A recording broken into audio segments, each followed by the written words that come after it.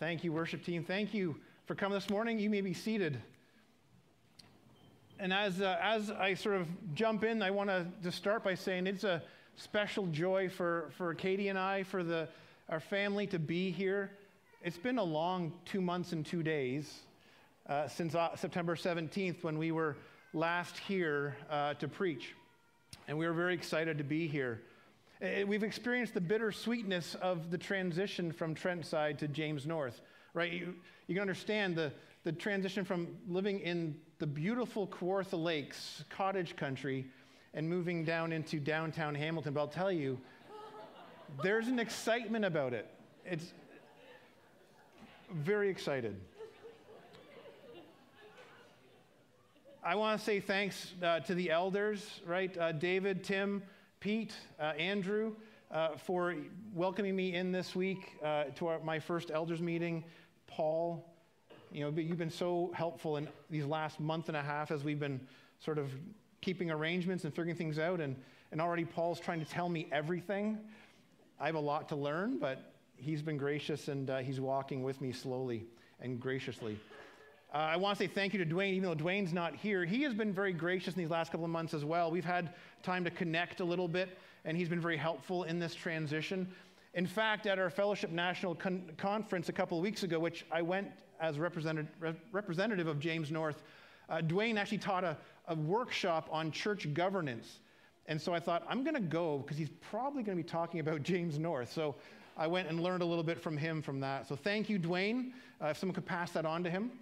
Thanks for your helpfulness for this time.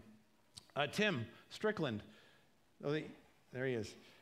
Thank you for coming and being part of this. And I know I've appreciated the time I've spent with you over these last years talking about revitalization and leadership and even our days talking about church fostering. That was fun. Really love doing that. Look forward to more of those times together too. And then Philliams. As we affectionately know him, Phil Williams, we call him Philliams. I've met a lot of people in my life, and Phil, you're definitely one of them. That's one of Phil's lines that Kathy wouldn't let him use. Kathy, thanks for coming this morning as well. I'm glad you're here. But I appreciate Phil, for the time we sit and have coffee on his back porch, looking over the lake, talking about church and leadership and just life in general. And thanks for your insight, for your wisdom. And thank you also for pressing on the bruise every now and then. For my sake and for the sake of the church. It's made me a better leader, so thank you for that and for making the drive this morning. Now keep your eye on those two because we might see them every now and then. They do have 2 sons who live in the not too distant vicinity. As I've gone through this last month, I've had a number of guys I've talked to, a lot of friends that said to me, what are you going to preach on your first Sunday when you get to James North? And when I tell them, well, we're in a series on the 7 churches of Revelation, I get this look like, what are you thinking? Like Revelation on your first Sunday? Now you got to realize this series was planned before we knew when I was coming, or even if I was coming. It's probably been planned for a little while. If I'm correct, Paul's planned this. But I really didn't see any reason to switch it up. And I want to tell you why. If you look at what we're looking at today, well, I want to read you one short piece of one verse in today's passage. Revelation 3:8 says this, "Behold, I set before you an open door." It kind of seems appropriate to me that this is the passage for today. The Lord has set before us an open door. So James North, today we stand together in front of an open door. And I believe that door's been placed there for us by the Lord. See, walking through an open door means leaving one place and entering another place. But walking into that new place doesn't mean we have to forget the past. In fact, I think we should remember and celebrate the past. We should honor the past. We should remember, we should learn from the past. But it also means we need to start moving forward, looking to the future. What does the Lord have in mind for this local church? Are you ready to walk through that open door together? You can answer, it's okay. Are you ready to walk through that open door together? Awesome, I'm glad you said that. When they had you stand, I thought, I hope they stand. But I've been doing a lot of reading, a lot of learning about Hamilton, relearning about Hamilton. Katie actually came to Mac for her first year of post-secondary. Been learning about the North End in particular. But I've also heard from numerous people connected to this church. And I've heard stories about you in the most peculiar places. Like even in the checkout line at Home Hardware in Fenland Falls. I was standing there buying something, preparing the house for sale, and two of the employees were standing there. And one of them says, well, I used to live near there, and I actually would join in the live stream during COVID. This church actually built into this one lady throughout COVID. She lived down in Brantford at the time. Another one, a young adult, probably 23, 24, she said, actually, I used to attend there too. In fact, I lived with a family from the church. And I'm like, wow, like everywhere I go, people are telling me about how they're connected to this church. I've learned, I've heard, and I've witnessed. I've witnessed the work of James North. When we were here 2 months ago, I was able to spend some time at Coffee's On Friday morning. This week, I saw some of the hub.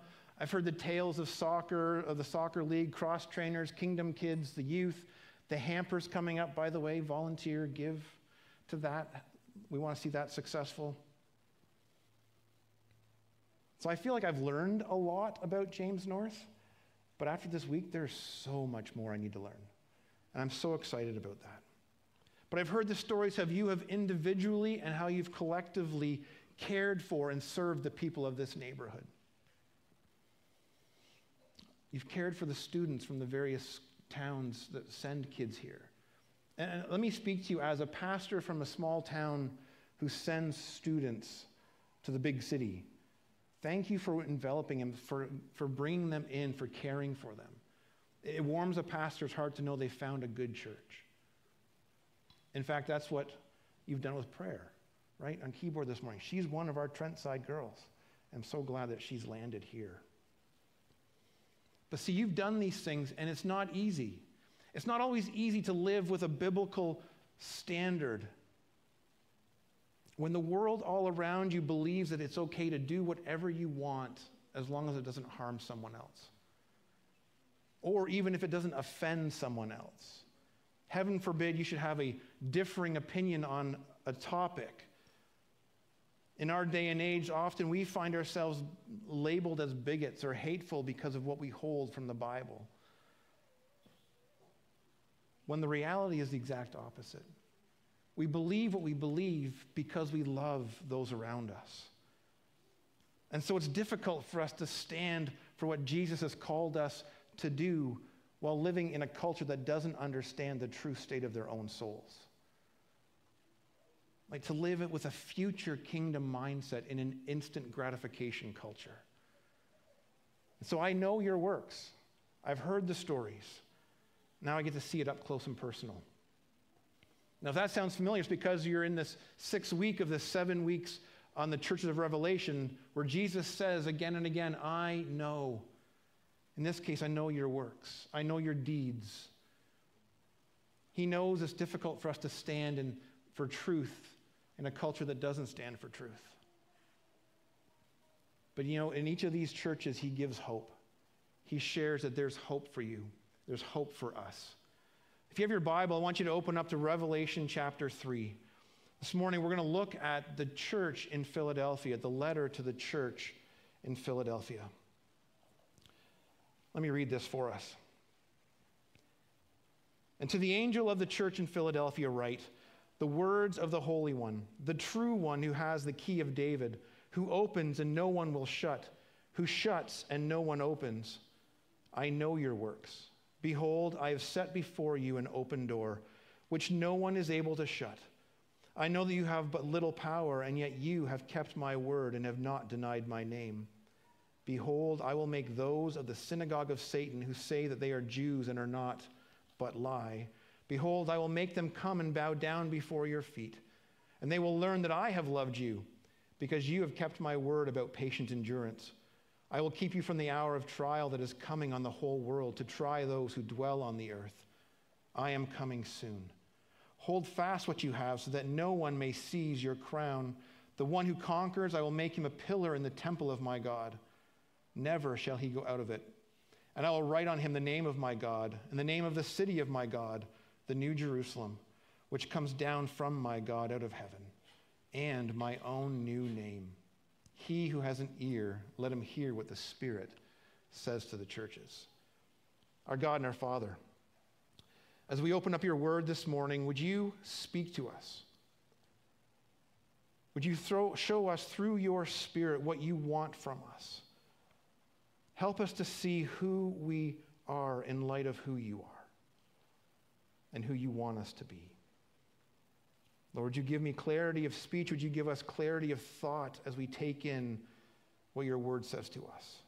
And Lord, may we be able to apply this to our lives today. It's in the name of our Savior, Jesus Christ, that we pray. Amen. The church in Philadelphia is one of only two in this series that Jesus doesn't point out an area of concern. He doesn't have any kind of accusation for them. He acknowledges their situation. He acknowledges he knows what's going on, and he commends them for the way that they are living in this city. And as we're going to see, the church in Philadelphia is actually faithful and consistent, and they're persevering. Because of that, Jesus sets before them an open door. Now, what that open door is specifically, we don't know for sure, but I have two ideas I think it is. One, I think it's an open door to ministry opportunity, to evangelism in the here and now. I think it's also an open door to salvation and entry into the kingdom of God for eternity. And the church in Philadelphia, we might call an open door church. And it's my understanding that James North is an open door church. And it's my hope and my desire that it would remain an open door church. You ever stop to think about doors? I mean, doors we use them all the time, but do you ever think about a door? Maybe if you're in construction, you might think about doors often. But see, doors can keep people in and then keep people out. Doors can also cause anxiety. I mean, there's a few doors even in here. I don't know what's behind them yet. And I'm almost afraid to open them up. Doors can also cause excitement. You know the game show, Let's Make a Deal, right? Do you want to keep that door you've chosen, or do you want to take door number 3? Right? Some excitement there. Doors can create security, but doors also create choices. And see, we stand before a door, and we have to choose if we want to walk through it or not. I'm reminded of a colleague I worked with a number of years ago who at a church where he would actually often deliver the announcements in the morning. And when he was done, he would leave, and we were meeting in a gym at that time as well, and off to the left here would be a door to the hallway. And he would often come off the stage after announcements, go out that door, and around to the back of the auditorium where he could be there to help and be available for whatever's happening in the service. Well, this one Sunday, as he came down the stairs, I forgot to mention, there's 2 doors there. He walked in the wrong door. Instead of going in the door to the hallway, he walked into the door to the sound closet. It's a small little closet where he kept all of our AV equipment. It didn't go anywhere, and it was dark. And the service had just started. Everyone in the room knew that he had walked into the wrong door. And we were all wondering, what's he going to do? He went in, I talked to him about it, and he said he wasn't sure himself what to do. Should I just stay here and not be a distraction? But this is the beginning of the service. So he did come back out. He acknowledged wrong door and left, and everyone had a giggle, and we moved on.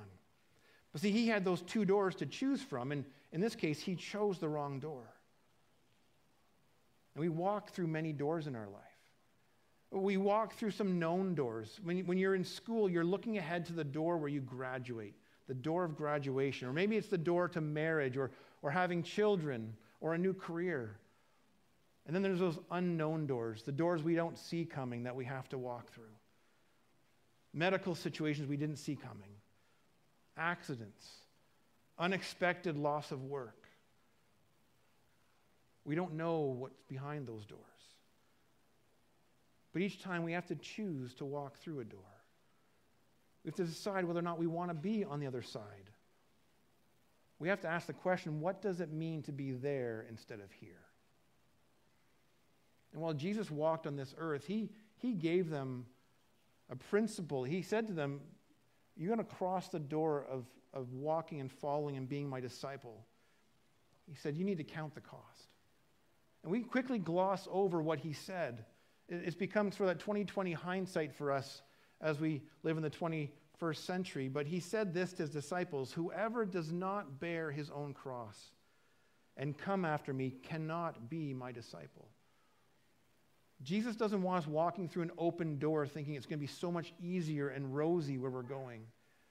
He says, no, you need to count the cost. Now, at this point, he hadn't gone to the cross himself, but his disciples would have been well aware what that meant, to bear your own cross. They would have understood that it meant you're carrying your cross to your own death. Jesus says, you got to count that cost. If you can't follow me where I'm going, if you can't follow me even to your own death, then don't bother starting. So before crossing that threshold, we need to count the cost. So I want to look at this morning is, what does it mean to be an open door church? What does it mean for us to continue moving through this open door? An open door church faithfully, consistently perseveres to the end. Let's take a quick look through this passage we have before us. Philadelphia, as I said, was the sixth of 7 churches in these letters, which was founded, the city was founded about 3rd century BC. It's about 80 miles east of Smyrna, and of all these 7, it's the only one that's not actually a major city. So it's like a small town. It may not be a major city, but it was a strategic city. See, it was at a crossroads. It was on the southern highway that sort of linked Pergamum to South Asia Minor. So there's an east-west junction, and there's a diagonal junction. So it was a strategic city. Philadelphia was known to have many temples, right? To Zeus, to Dionysius. Why can't I say that one today? It's interesting, they had a catastrophic earthquake in AD 17.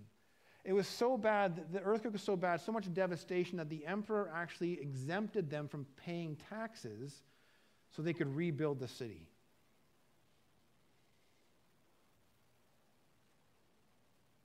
It says here that these words are written, the words of the Holy One, the true one.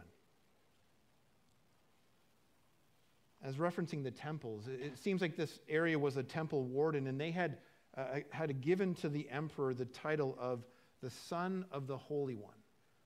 And these words that Jesus is saying to write down sort of is saying, no, I'm the Holy One. I'm the true one. The real, the genuine, the ideal. I'm the one who stands opposed to what is false. He says, I hold the key of David. This is his royal claim as the Lord and head of David's house. And this key represents the power for him to make and to enforce binding decisions. See, when he makes a decision, when he declares his decision, no one is able to remove it. So he has the authority, the power that the key of David represents. He says he's the one who opens and no one shuts. He's the one who shuts and no one opens. Jesus, as I said, is the one who gives us these opportunities, these ministry opportunities, these blessings. When it talks about him opening doors as it concerns the church, we remember that Jesus said that he would build his church. I'll tell you, as a pastor, as an elder, that is such a relief. It's not up to us to build this church. It is up to us as leadership to follow the chief shepherd, to follow where he's leading us as under shepherds. But Jesus said he will build this church. And sometimes he closes doors. We see that in Acts 16 when Paul and his crew, they had planned to go to minister in Asia, and the Holy Spirit said, no, I'm forbidding you from going. And so they weren't able to go, and so they stayed and they ministered where they were. Jesus opened doors, Jesus closes doors. He says to us, I know your works. He says, I know what you did. And sometimes those words being thrown at us could feel like they have that we've done something wrong, even though we haven't done something wrong. We kind of get on the defensive. But in this case, it's a good thing. Jesus points out, I've seen what you've done. I see what you're doing. He doesn't point out any concerns, no rebukes to Philadelphia. Instead, he gives them an encouragement and a commendation. He says, I'm going to give you ministry opportunities. I'm going to give you access to salvation and entrance into the kingdom. Contrast Jesus opening this door with what we're going to learn about next week from the church in Laodicea. Jesus in that letter, actually stands knocking at a door. He's knocking at a door and he says, whoever opens it, I'll come in. But see, the interesting thing about Jesus is, as much as he could open that door, he's a gentleman and he won't force himself on you. He wants you to invite him into your life. He wants you to submit your life to him. And he says this church has little power. It's a small church in a small town. Really had little to no voice in their culture. But even though they had little or no voice in their culture, they see the fruit, they see the success in their weakness. And that should be a reminder to us that when we are weak, we may see fruit, and we have to know, and we know that that is from God. All the glory is to God. And even when we think we're strong, we think we know what we're doing, we still have to recognize that any fruit really is a gift from God.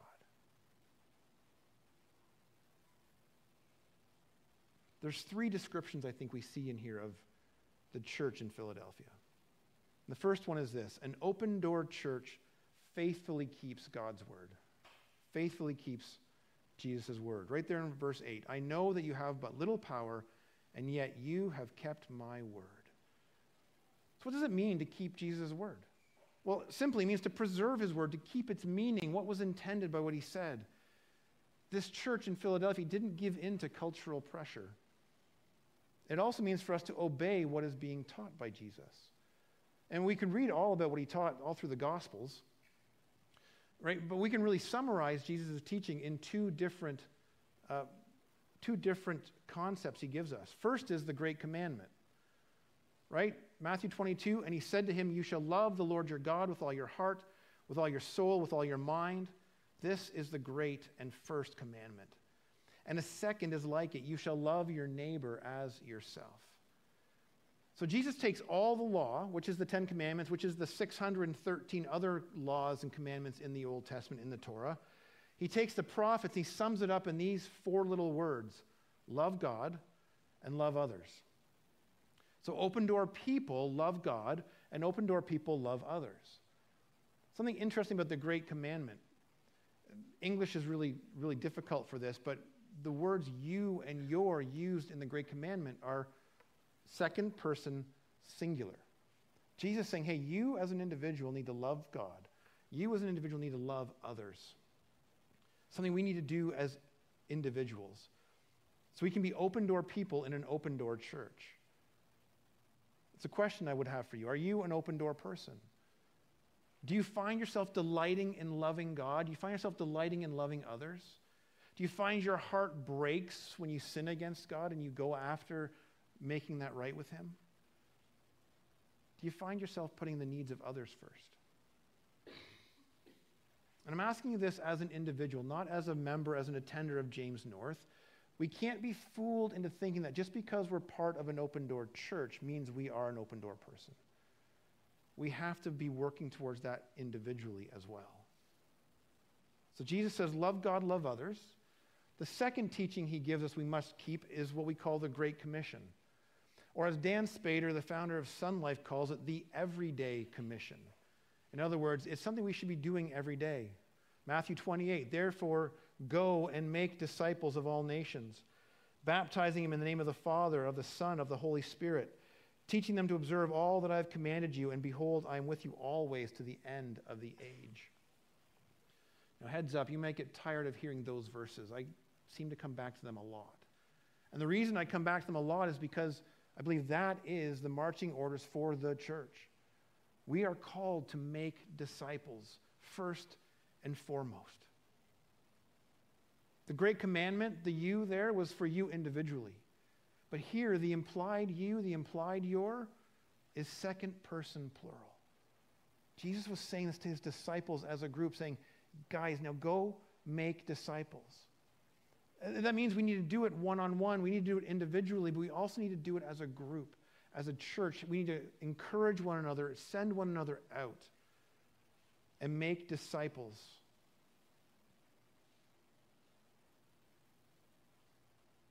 So an open door church is one that's on mission to make disciples, always our first priority. And I have two big rocks personally when it comes to the local church. And the first one is that it's strengthened disciple making. Strengthened disciple making, like I said, is our first and highest priority. And for me, disciple making is that entire spiritual path from far from God to when you're in glory with Jesus. It includes evangelism and discipleship. And we'll spend more time on this in the future. But see, no matter how good we are at making disciples, I'm pretty sure the city we're in hasn't been entirely reached. Am I right? And even if the city was entirely reached, we still need to strengthen the disciples, continue to teach them to obey what Jesus has taught. So my first big rock is strength and disciple making. My second big rock is intentional community impact. Now, for me, this means being a good neighbor just because you're in the neighborhood. It's something we need to do as a church, and it's something that this church is very good at. As a church, we serve the needs of the people in the North End. As individuals, we also need to serve the people in our neighborhoods. We all live in different places. Wherever you are, how do you get involved in that neighborhood to be an open-door person making an intentional community impact where you are? Are we as individuals loving God and loving others? Are we as a church making disciples? Are we impacting the community around us? Again, the hampers are a great way to impact the community. When they come, they understand, they learn about the love of God coming through us to them. The second description of an open-door church we see here is this: an open-door church consistently defends the name of Jesus. Still in verse 8, I know you have but little power, and yet you have not denied my name.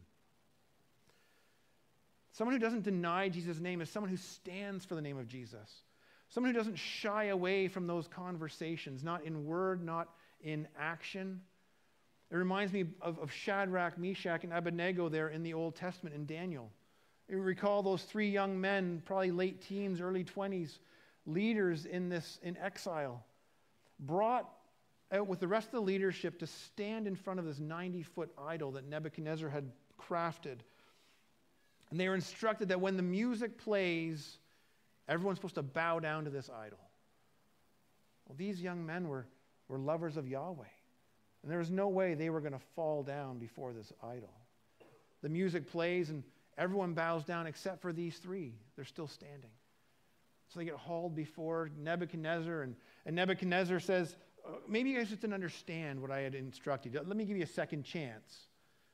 And these guys say, well, thanks for that, but we're not going to do it. See, we believe that the Lord, Yahweh, is going to reward us, is going to save us. But even if he doesn't, we're still going to serve him. And so they give them another chance. They go out, and the music plays, everyone bows down, and these three are still standing. And so Nebuchadnezzar brings them and says, I'm going to have to throw you in the fiery furnace. Heats it up 7 times hotter than usual. So hot, in fact, that the guys who are throwing them in bound, they die.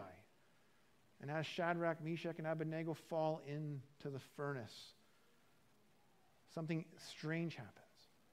Nebuchadnezzar's looking in, and he sees, wait, I thought we put 3 guys in there. I see 4. And they're just walking around. They're not trying to get out. They're not screaming. They're not dying. These 3 young men, I believe, met Jesus that day. He saved them from the fire, and they came out and were able to give glory to God. They stood for the name of God. That's what an open-door church does. It stands for the name of God. Jesus said in Matthew 10, everyone who acknowledges me before men, I will acknowledge before my Father who is in heaven. But whoever denies me before men, I will also deny before my Father in heaven. We need to be a church that stands for the name of Jesus. I don't know about you, but sometimes we're at a restaurant and it's time to pray for the meal. Do you ever feel a little sheepish? I mean, Shadrach, Meshach, and Abednego were willing to stand for the name of God in the face of a fiery furnace. And sometimes we feel a little nervous praying in a restaurant, praying around our table.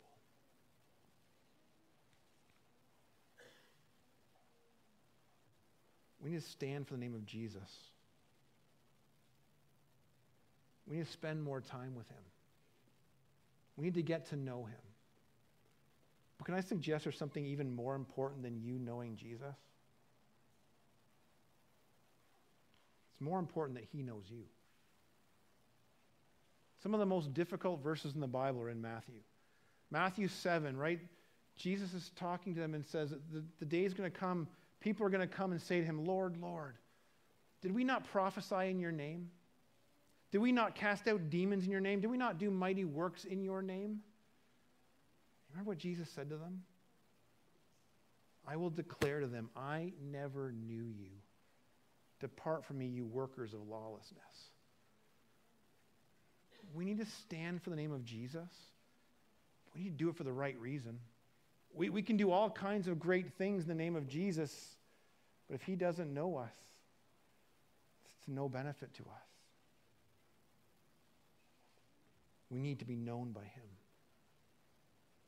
For the sake of time, we'll jump to the third point here. An open-door church patiently perseveres to the end. No matter what pressures it faces, no matter what threats, what accusations, an open-door church patiently, lovingly carries on with its mission to do what it's been called to do. Even in the face of hardship. Again, from the Old Testament, think of the life of Job, right? He had it all. He had family, he had wealth, and some deal with God and Satan. God allows Satan to sort of attack Job but not take his life. Job faces all kinds of loss of all his kids, loss of his wealth. He suffered painful boils. And yet throughout it all, Job praises and serves God. He patiently endures what he's being put through. An open-door church faithfully perseveres to the end. And ultimately, Jesus says, you will find your protection in me. I mean, we think about the end times. We have our understanding of what's going to happen. I think probably in this room, there's a number of different perspectives on what the end looks like. I know even amongst the staff that I worked on, the three pastors, we all had different end time views, right? Awe-mill, pre-mill, pan-mill. Do you know what pan-mill is? It all panned out in the end.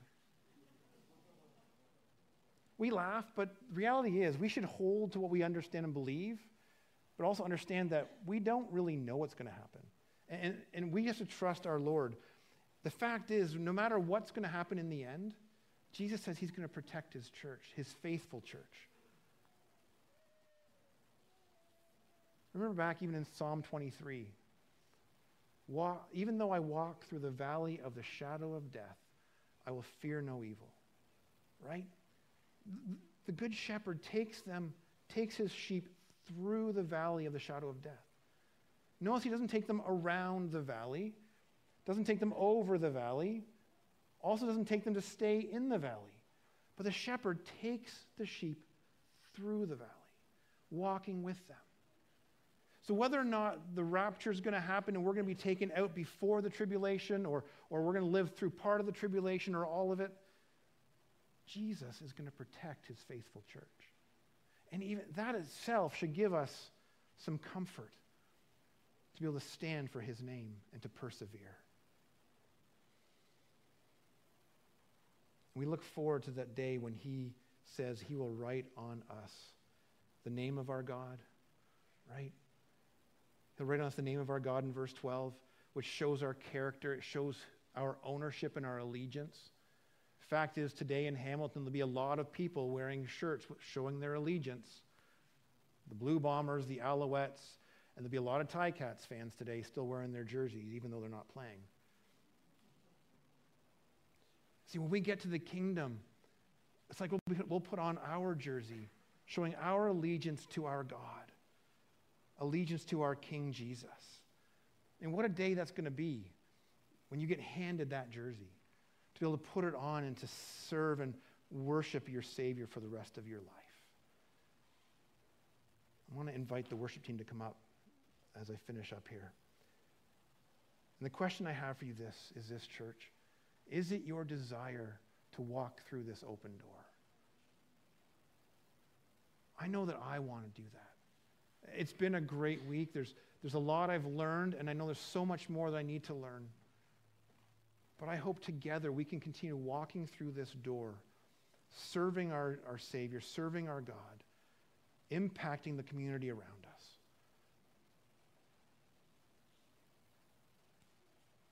May we patiently persevere until the end. Now, would you stand with us as we acknowledge and lift up our voices in praise to the one who made and makes all things possible.